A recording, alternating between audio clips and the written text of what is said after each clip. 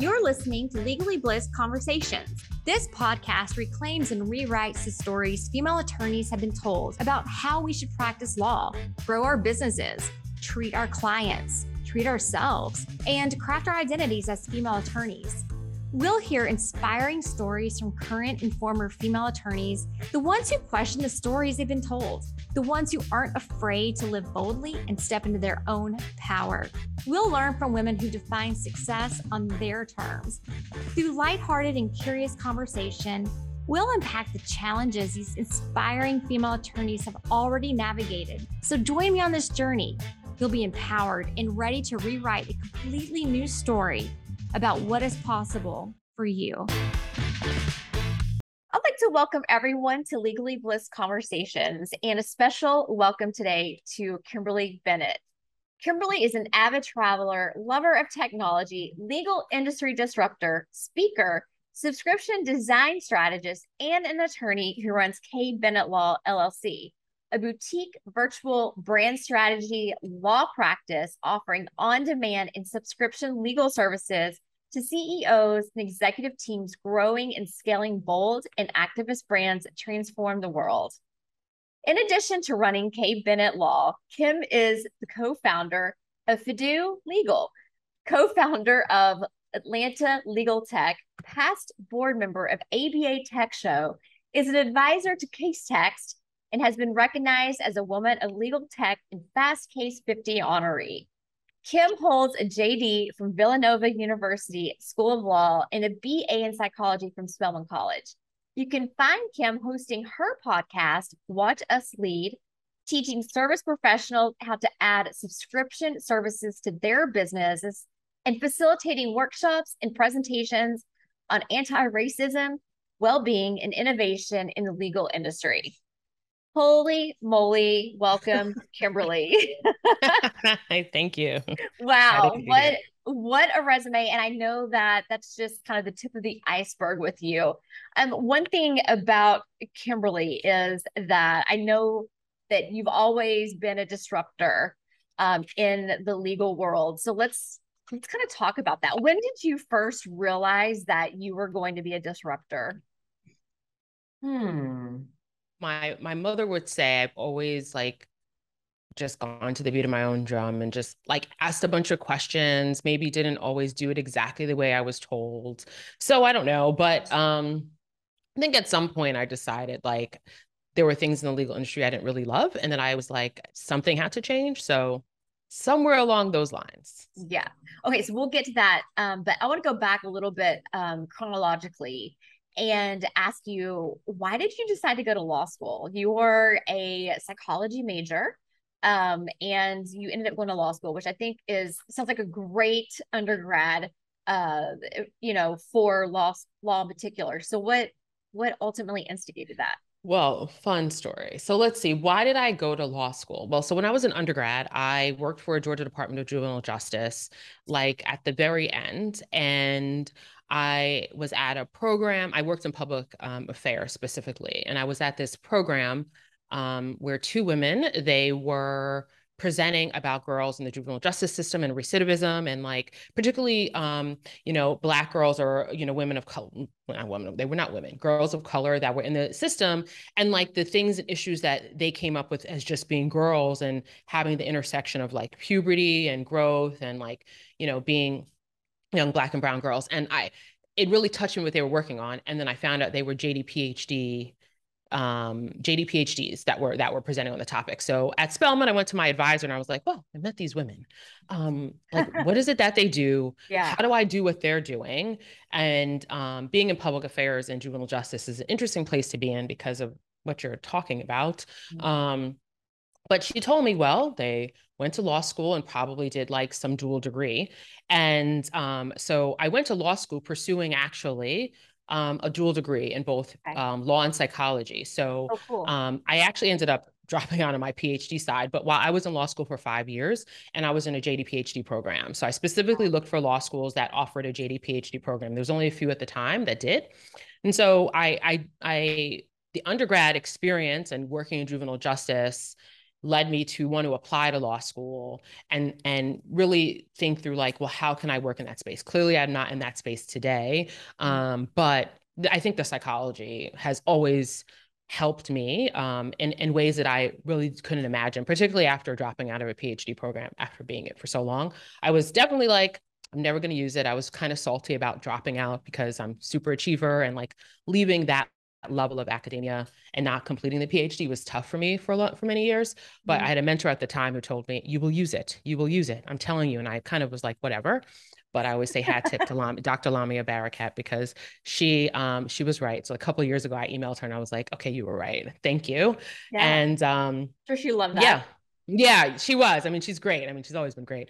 She was like, "You're welcome. So excited to see all of your success." And because we're like Facebook friends. Amazing. And yeah, but psychology has always been a really great part of who I am. And I'm actually glad I was a psych major. And I Mm. even then I don't know what I was going to be a doctor when I went into undergrad. I was like, "Oh, I'm going to be a doctor. I hate blood." So that was like not smart. I even sat for the MCAT. I did all the different things, Yeah, but yeah. I think it was really helpful not to be, quite honestly, like, I don't know, I didn't do poli sci, but like to be a traditional flow into law school. And I guess that still sits where I never was traditional. I didn't come out of law school traditionally. I didn't go into law school traditionally.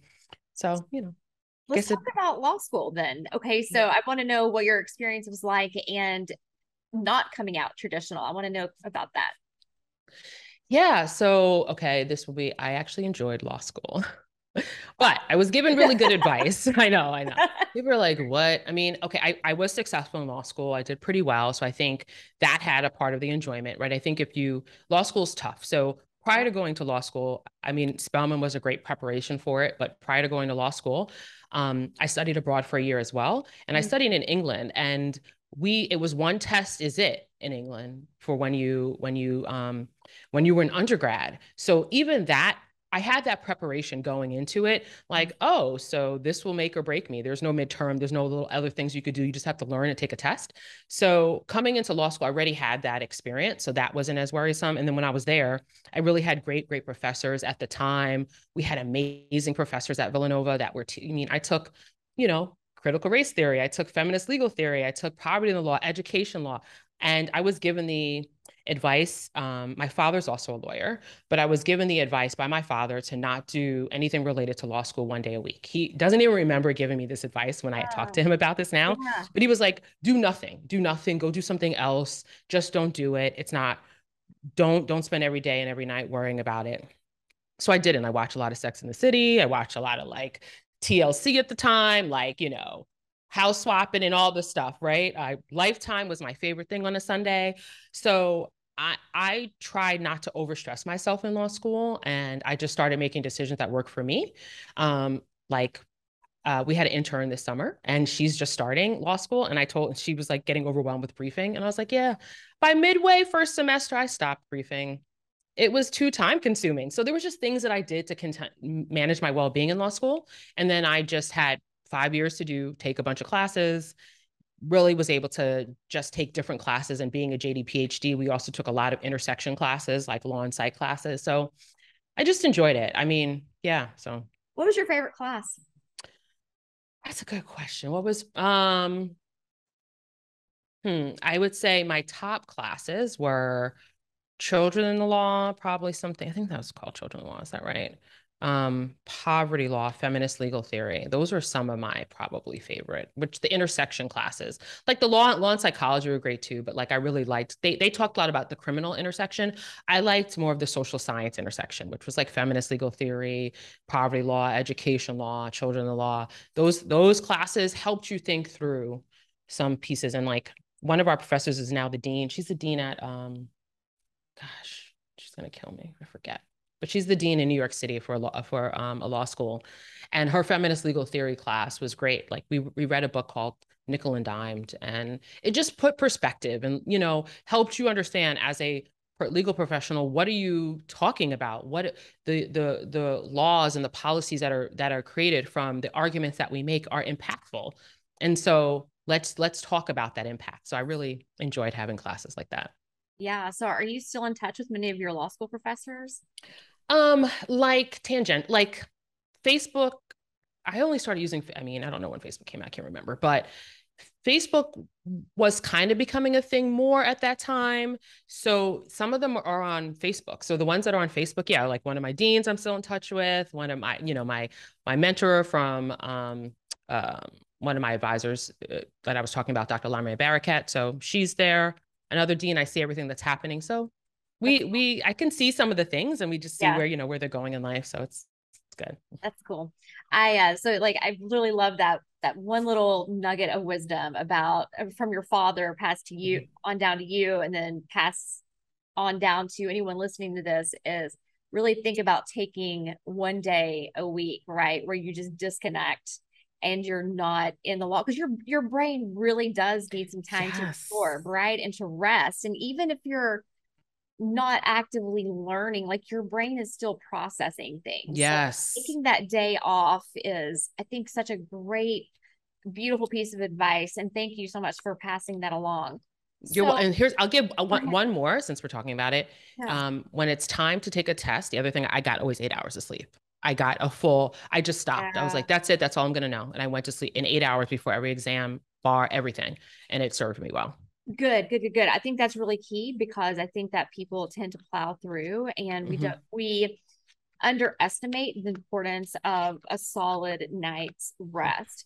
Let me Hmm. ask you this, and maybe your background will be helpful. What about in those situations where um there's a lot of anxiety around relaxation, right? Do you have any thoughts about that kind of with your experience and your father having also been a lawyer, your psych major? Like I know that when I was a young lawyer, even though I might be telling myself I know I need to go to sleep, try to get my 8 hours of sleep, I felt like a lot of anxiety around that. Hmm.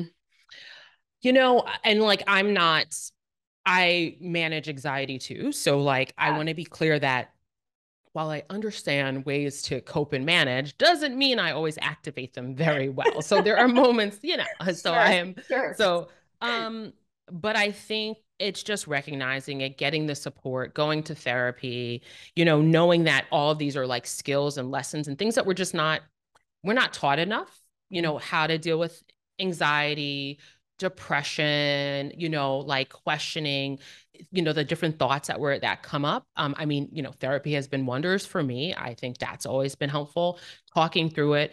But like part of what the therapy had helped me to do when you're talking about plowing through was recognizing that I am actually like I will plow through. I will say yes to Yeah, things, and maybe too much so that it does take its toll emotionally, physically, mentally, socially, whatever.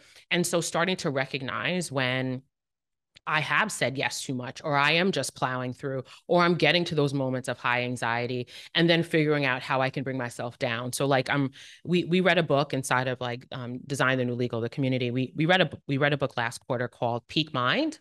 That's probably not the full title, but we'll get the full title. And it's talking about meditation and like the how helpful it is. And I'm just kind of going back through it now.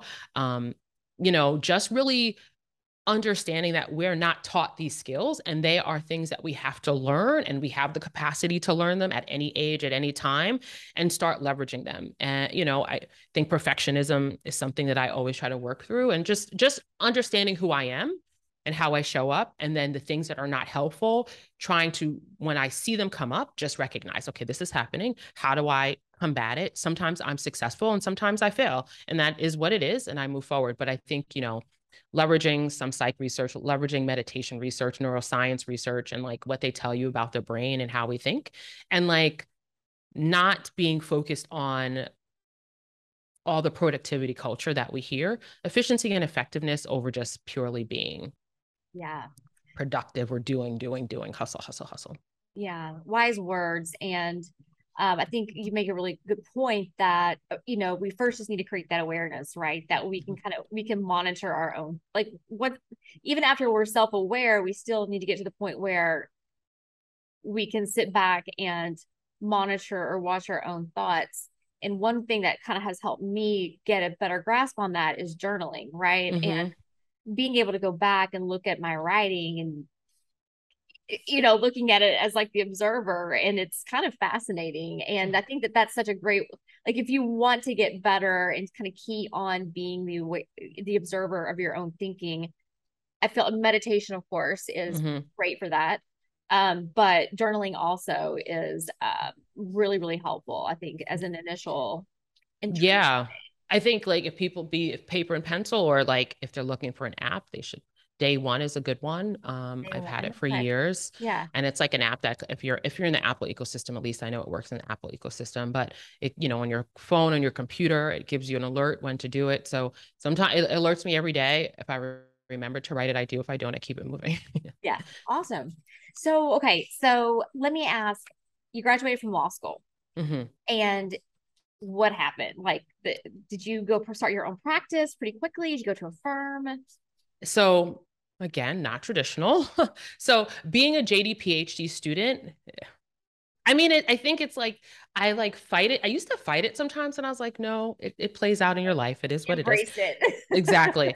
So, being a JD PhD student was interesting because I would in law school when you're doing all those interviews for summers, I get to the final round. I have a partner that is fighting for me, and then they come back to me and say, I couldn't get you hired because you're not graduating next year, because you're not graduating in 2 years. And so like you're told, you're after the first year you do a summer, second year do a summer. And like the first year I did like a research, and then I tried all those years, and then I just gave up, and I was like, you know what, they're not the right fit for me. So I came out of law school and went into a company. My final year of law school, I worked in a company, and then they offered me a adjusted position because I was still a PhD student, and I went to a company. So I started in house in labor and employment, and I started more in traditional labor side, although we were at the intersection. The group that I worked in both like traditional labor as well as employee relations or employment law.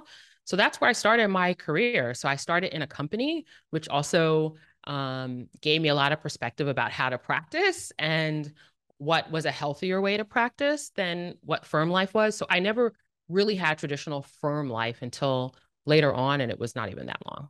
Hmm. So, did a lot of your friends at that point were they in law firms, and so you kind of got to observe Yes. their situations?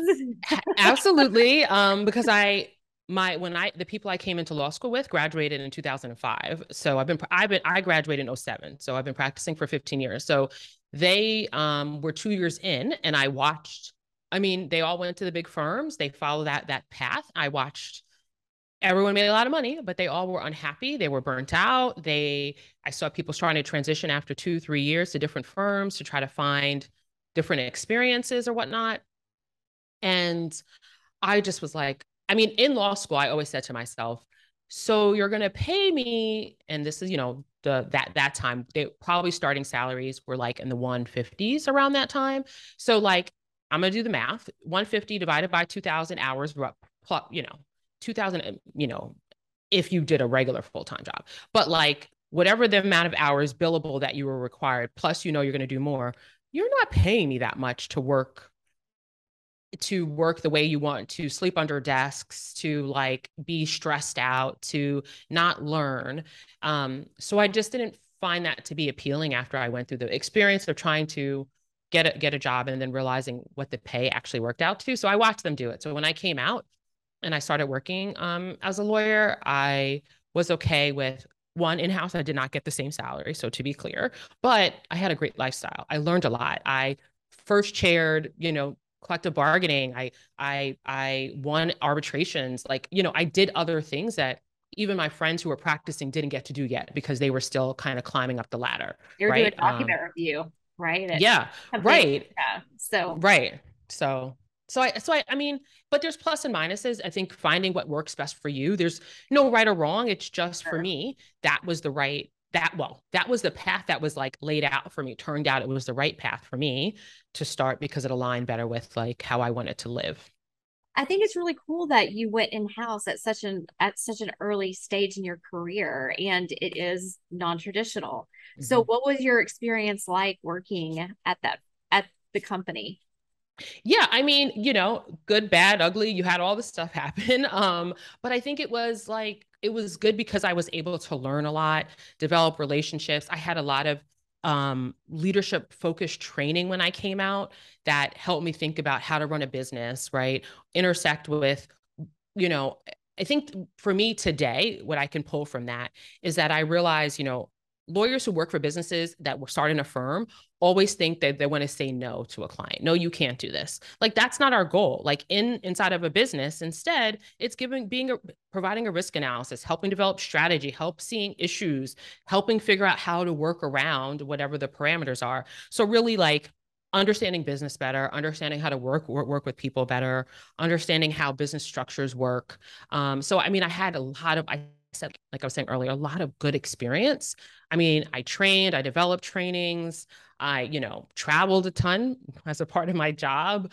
What else? Like I said, first chaired. So I just had experiences that I think help deepen my knowledge, particularly in labor and employment, that I wouldn't have had, like negotiating with unions, working through what that looks like, understanding what you see on the outside and what's happening behind the scenes. So all of that stuff, like I think it was good for me in my career. And then ultimately, beyond like what I learned for businesses, it was like, oh, there's a better way I can practice and live a life that I want, you know? So and that I didn't have to burn myself out and be a lawyer. So It seems like you have an entrepreneurial spirit. Would you agree with that? I mean, today, I don't know if I thought about that when I came out. I don't think I thought about ever owning a business Yeah. that I didn't have in my family. I'm trying to think that we had business owners. So I have entrepreneurs. My brother like DJ'd growing up and we had Yeah. different things, but like everyone worked in, Big company. traditional. Yeah. So today I would say yes. Right. But I don't know if coming out, I was always there. Do you think that working in the corporation maybe sparked that because you got that opportunity to see different ways, right? Whereas like if you'd gone to a law firm in kind of the more quote unquote traditional route, you would have been wearing your lawyer hat for longer. Whereas working with this company, you were seeing so many different facets. Yeah, I think all of it came together. So like in coming out in '07, market crashing in '08, then my like right, so like also um my growth trajectory also stopped because the market crash. So a little bit out of necessity, I needed to go out on my own to still grow.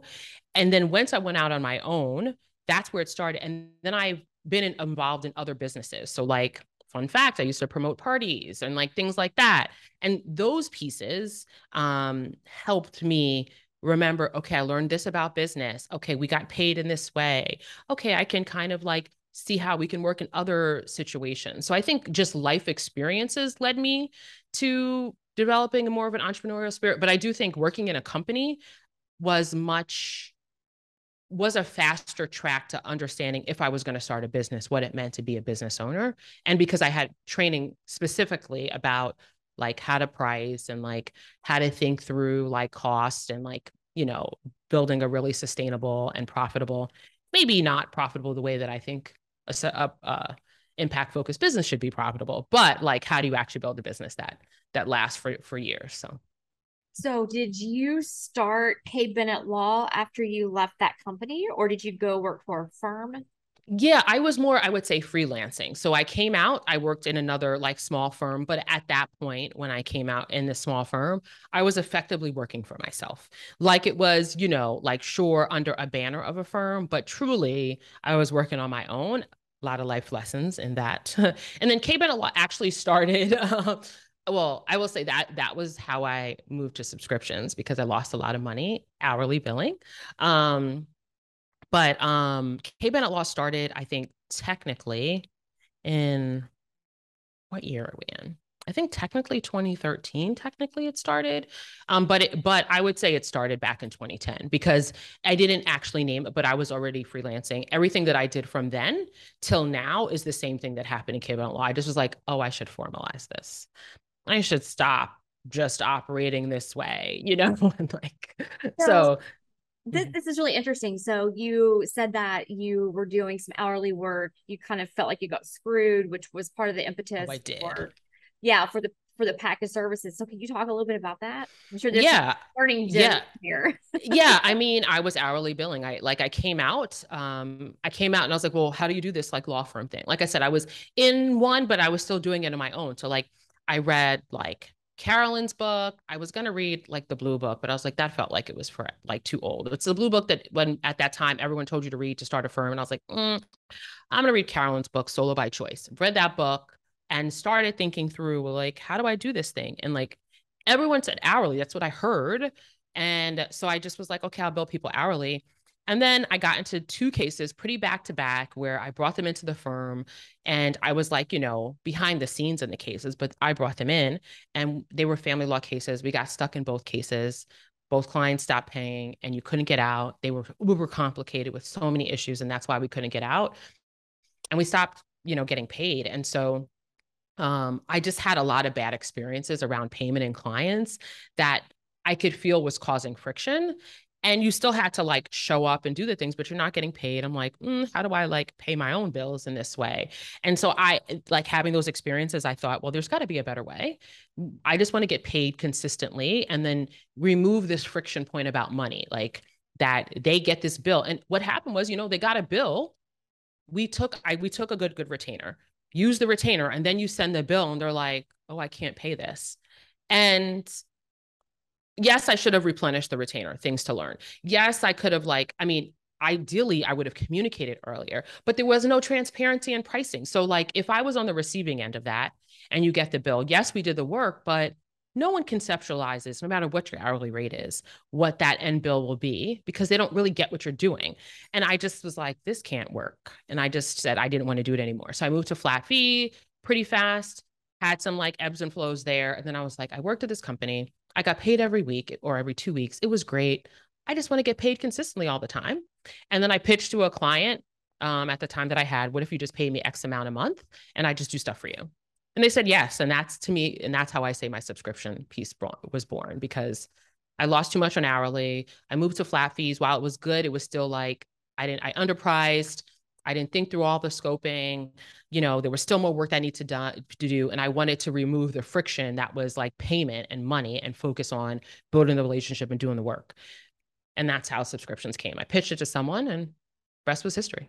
Yeah. So I think this is a really interesting distinction because this is not flat rate billing. This is a subscription service. Mm-hmm. Let's talk about it. Like, what does that look like within your practice? And I understand that you also help other businesses, specifically attorneys, implement this as well in their practices. Yeah. So what does it look like? It's like the next step past flat fees. So like to me, if you're doing flat fees today, you're probably priming yourself to be subscription. A few things I learned along the way, it's not repackaged hourly. So if you're saying, hey, I'll do $500 a month, 1,000 a month, 10,000, whatever, for X number of hours, you're still doing hourly. What subscription is really doing process-driven, tech-enabled services to clients to help them across their journey, whatever that they're experiencing. So depending on your level, you can just offer a set of services as a baseline or a set of services and some additional work, depending on kind of the level of client that you're working with. And really the goal is to like create transparency, to create clarity, to give you better ways to operate and to make your business function like a business, which is you want to be repeatable. You want to be able to deliver. If you're drafting a contract, if you're drafting a will, if you're doing a family dispute, if you're helping someone adopt, whatever you're doing, you want to be able to do the same thing over and over again. Yes, there are nuances, but 80% of the time we're not dealing in the nuance, right? And so like, how do you allow yourself to focus on the part that we're best showing up for? And it's really helping us as a practice, as a business model, move to a much more effective and efficient business that doesn't have us overworking. And so I say like subscriptions are like a set of services for a flat fee for a defined customer and a defined interval. So it still has a flat fee component, but you're doing it like month after month after month with some baseline set of like access to services. That could look like, conversations, reviewing things. It could look like access to resources. It could look like a lot of different things. And it just really depends on who the client is and the things that you want to offer your client so you design it appropriately. Let's take a quick pause for a message from my sponsor, Prominent Practice.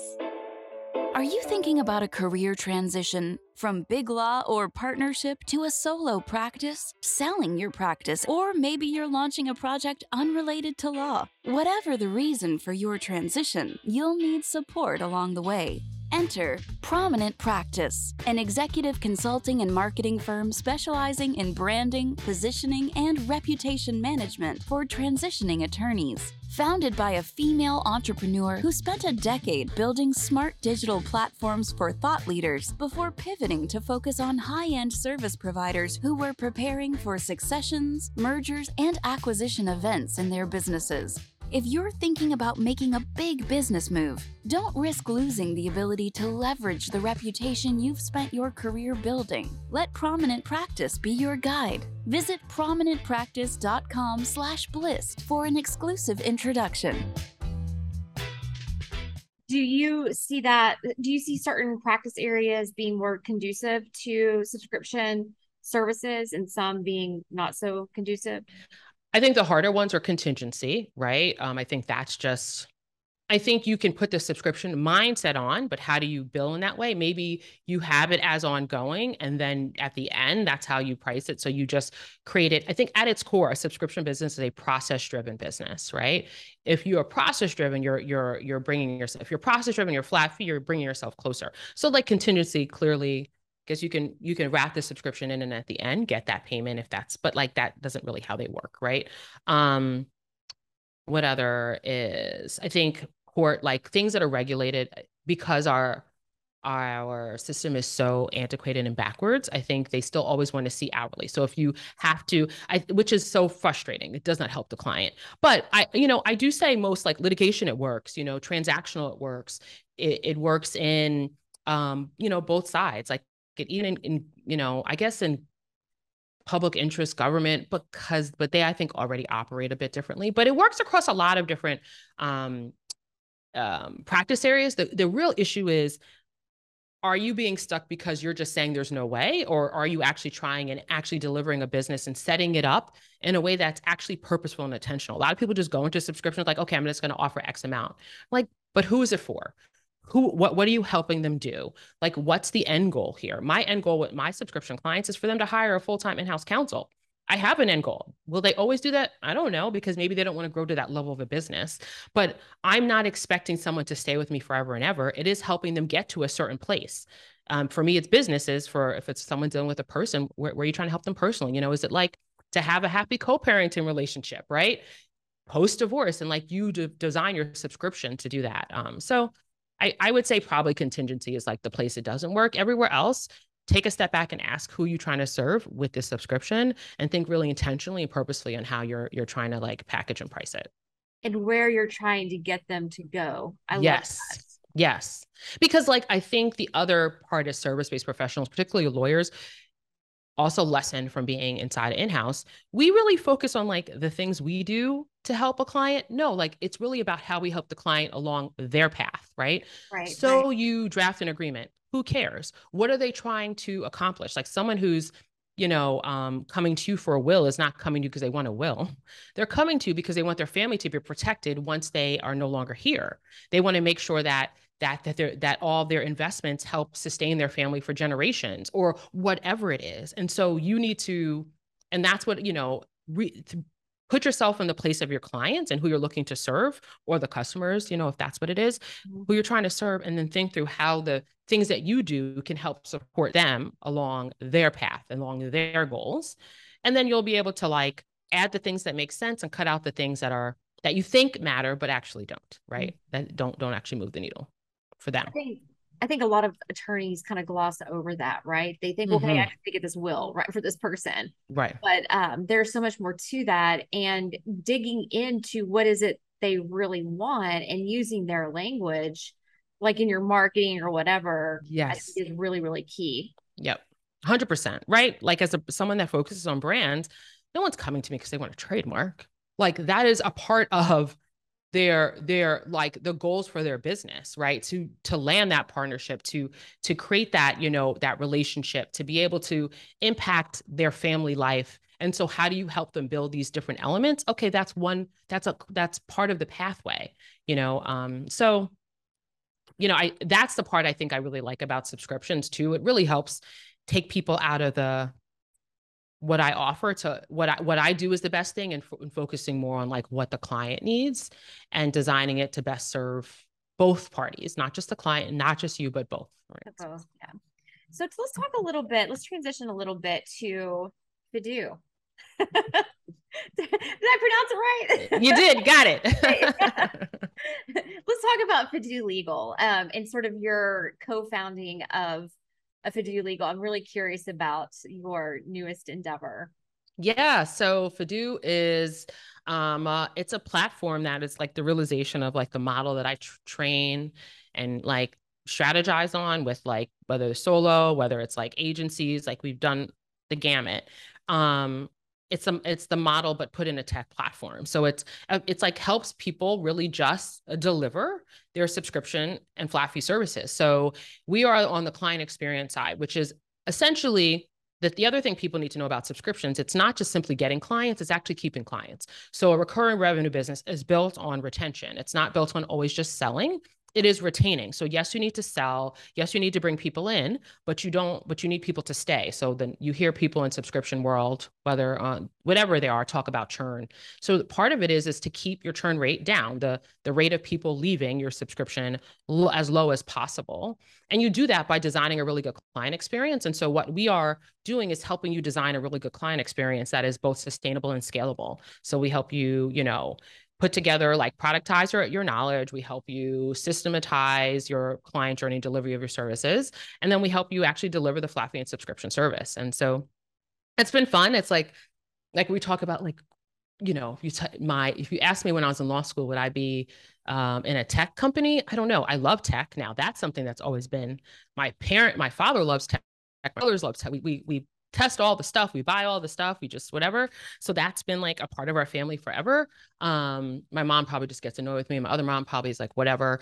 But like, but I have brothers that are both like, anyway, my family, right, is a tech. We love tech, but so maybe I would have been here, but it's really been fun because it's just helping people get to it faster. It's another way to do it. And it really just helps you, again, build a process-driven business and get to the nitty-gritty and think through, well, how do I make this repeatable? What's the experience that I really want my clients to have when they're working with us? And that doesn't mean, and like, lawyers don't need to do everything. Like there's some part of the law that you have to embrace that technology does better, and that it always will do better. But our best place is to me, sit in an advisor, issue spotter, counselor. That technology is not going to do. They can't get into the nuances, the feelings, at least not technology today. And if it does, there'll be another place for us to be.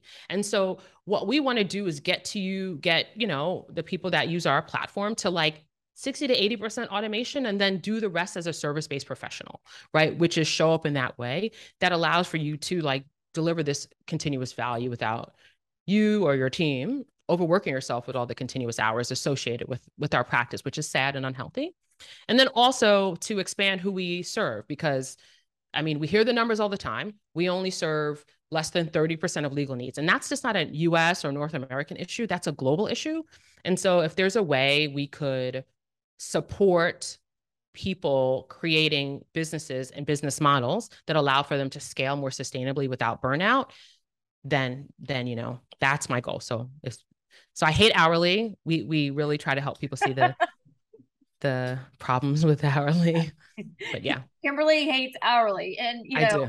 I think that kind of the younger generation of lawyers really woke up and were like, this hourly stuff is for the birds, right? Mm-hmm. And we're definitely evolving away from that. At the same time, the legal world does seem to be a little slower when it comes to change, right? So it will take a while, but I'm so glad people like you exist that have the brains and the ability and the love of the tech, which helps with it to make that transition.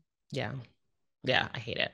I think it's not something that always existed in our industry. It's just something that was just put forward, within the, last 50 or so years as like the main way.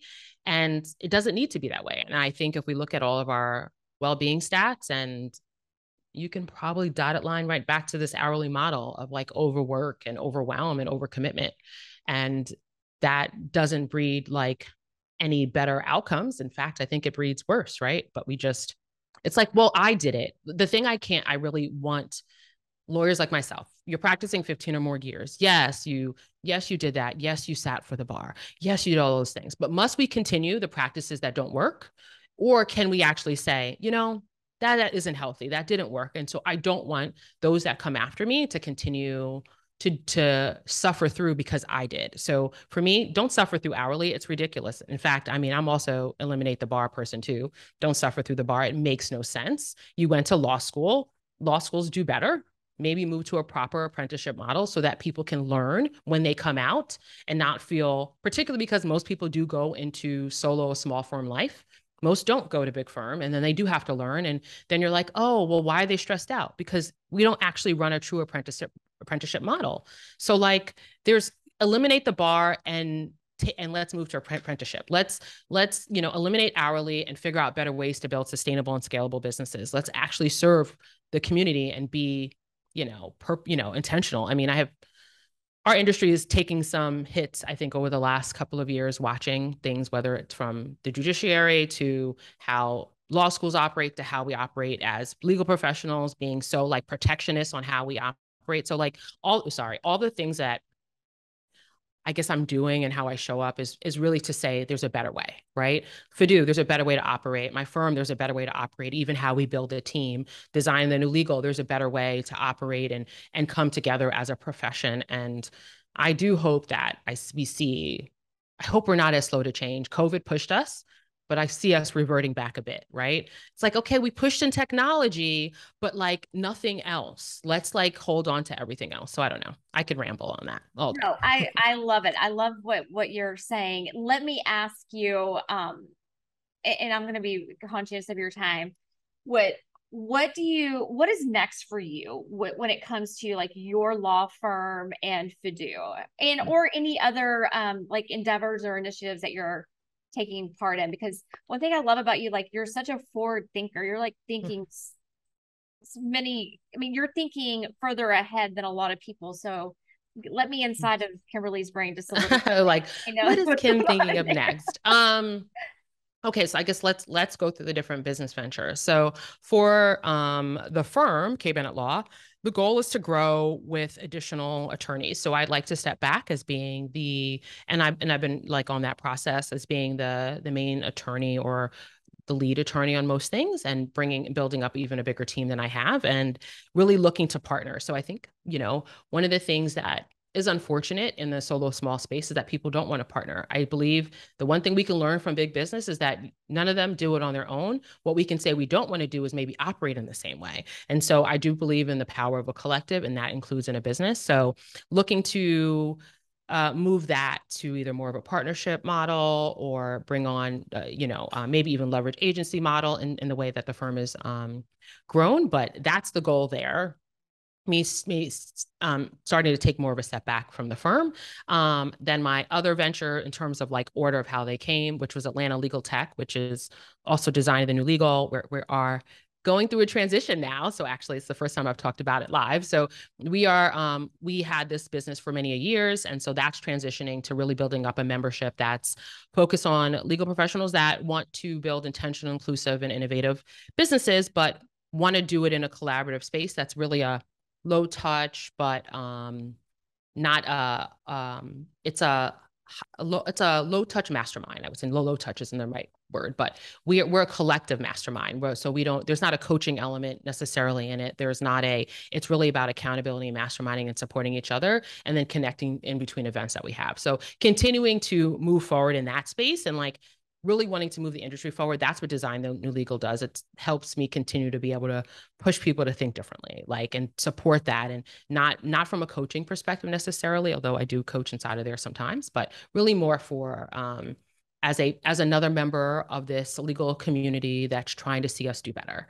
And then, Fidu, so which is probably taking up the most of my time moving forward, which is really trying to move the industry forward from a business model that I think is outdated. That is outdated, that is tired, that really supports unhealthy practices and well-being practices to a model that is more sustainable and scalable, which is subscriptions. And so just continue to refine that. We've done a lot of success in Fidu. gotten to different parts of competition.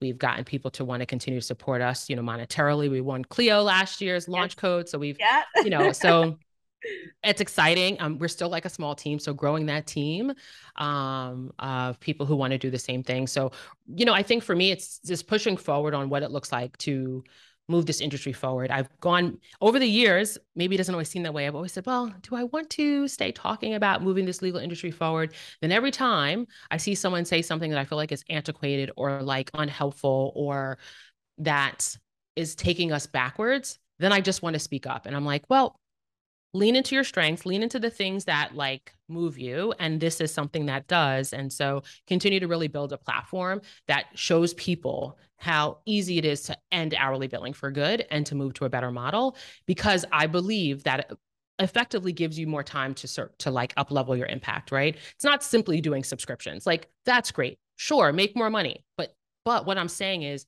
you can actually increase your impact by detaching time from how you make your money and really focus on output and deliverables, and then being able to do more volunteer work, more time with your family, more travel, whatever it is to help you as an individual and then help the community as a whole. So that's where I see myself going. More impact, forcing this industry to do better, to stop being so protectionist, allow people to invest in it, because otherwise there's 70% or plus of legal needs that are not being met across the world. And if legal touches everything, then in any other situation, if someone said, oh, out of 100, you got 27, would you say, oh, successful, you're doing a great job? But somehow in our industry, we're saying, oh, out of the 100% that we're supposed to serve, what we are been designated to serve this community, we serve 27 to 30%, we're failing. So I want us to stop failing. I want us to actually do the impact work that we're supposed to be doing, allow it to be across more than just lawyers, because clearly it's not working when it's just lawyers, and think through like, how does this industry actually move forward in this century and beyond? So that's me. That's what I'm thinking of doing. Oh, Kimberly, that's so beautiful. I want to thank you so much for hopping on here with me today and telling me a little bit about your journey, your inspiration, Badoo, everything you're working on, and where you foresee a lot of this going. And what I think has been so wonderful about this conversation, of course, there were so many gems of wisdom from you, but also like you kind of dug into not just your why, but like the why behind your why, right? Mm-hmm. Like you ultimately want to make an impact. It's not all about making more money or even helping lawyers make more money, but it's about making their lifestyle better so they can make more money, right? And spend time with their families and travel and make impacts in different ways. Yes. And provide more services to more people, because obviously people need help. Mm-hmm. Kimberly, where can people find you, and where can they learn all about Kimberly and Badoo and potentially even work with you? Yeah. So firm is K Bennett Law. So I'm across all social at K Bennett Law. So it's myself typically. Yeah, I'm there. If you're on Twitter, I'm there. Yeah. So FadooLegal.com is our website. We are on social, probably not as active as we should. And then I would say designingthenewlegal.com would be the other way to find us. So, but yeah, if of course we're in the similar space, so we love our brand stuff. So brand stuff, but like if you're looking to kind of talk through subscriptions and building subscriptions, then I have a course that they could, like a quick start course that they could take, and it gets them going. And then from there, you can always join our membership where I provide some deeper support there. So yeah. Okay, you are amazing. Thank you. Thank you so much for hanging out with me. I've been so looking forward to getting into your brain a little bit and learning more about you and your journey. And I'm so excited to see where you go. Honestly, I think it's going to be really fascinating. Thank you so much for hanging out with me, Kimberly. Thank you for having me. Thank you so much for hanging out with us today on Legally Bliss Conversations. If you love this episode and you want to hang out with other inspiring and light gold female attorneys, be sure to join the Legally Bliss community at legallyblissed.com. And be sure to follow me on Instagram at Susie Hickson. See you next time.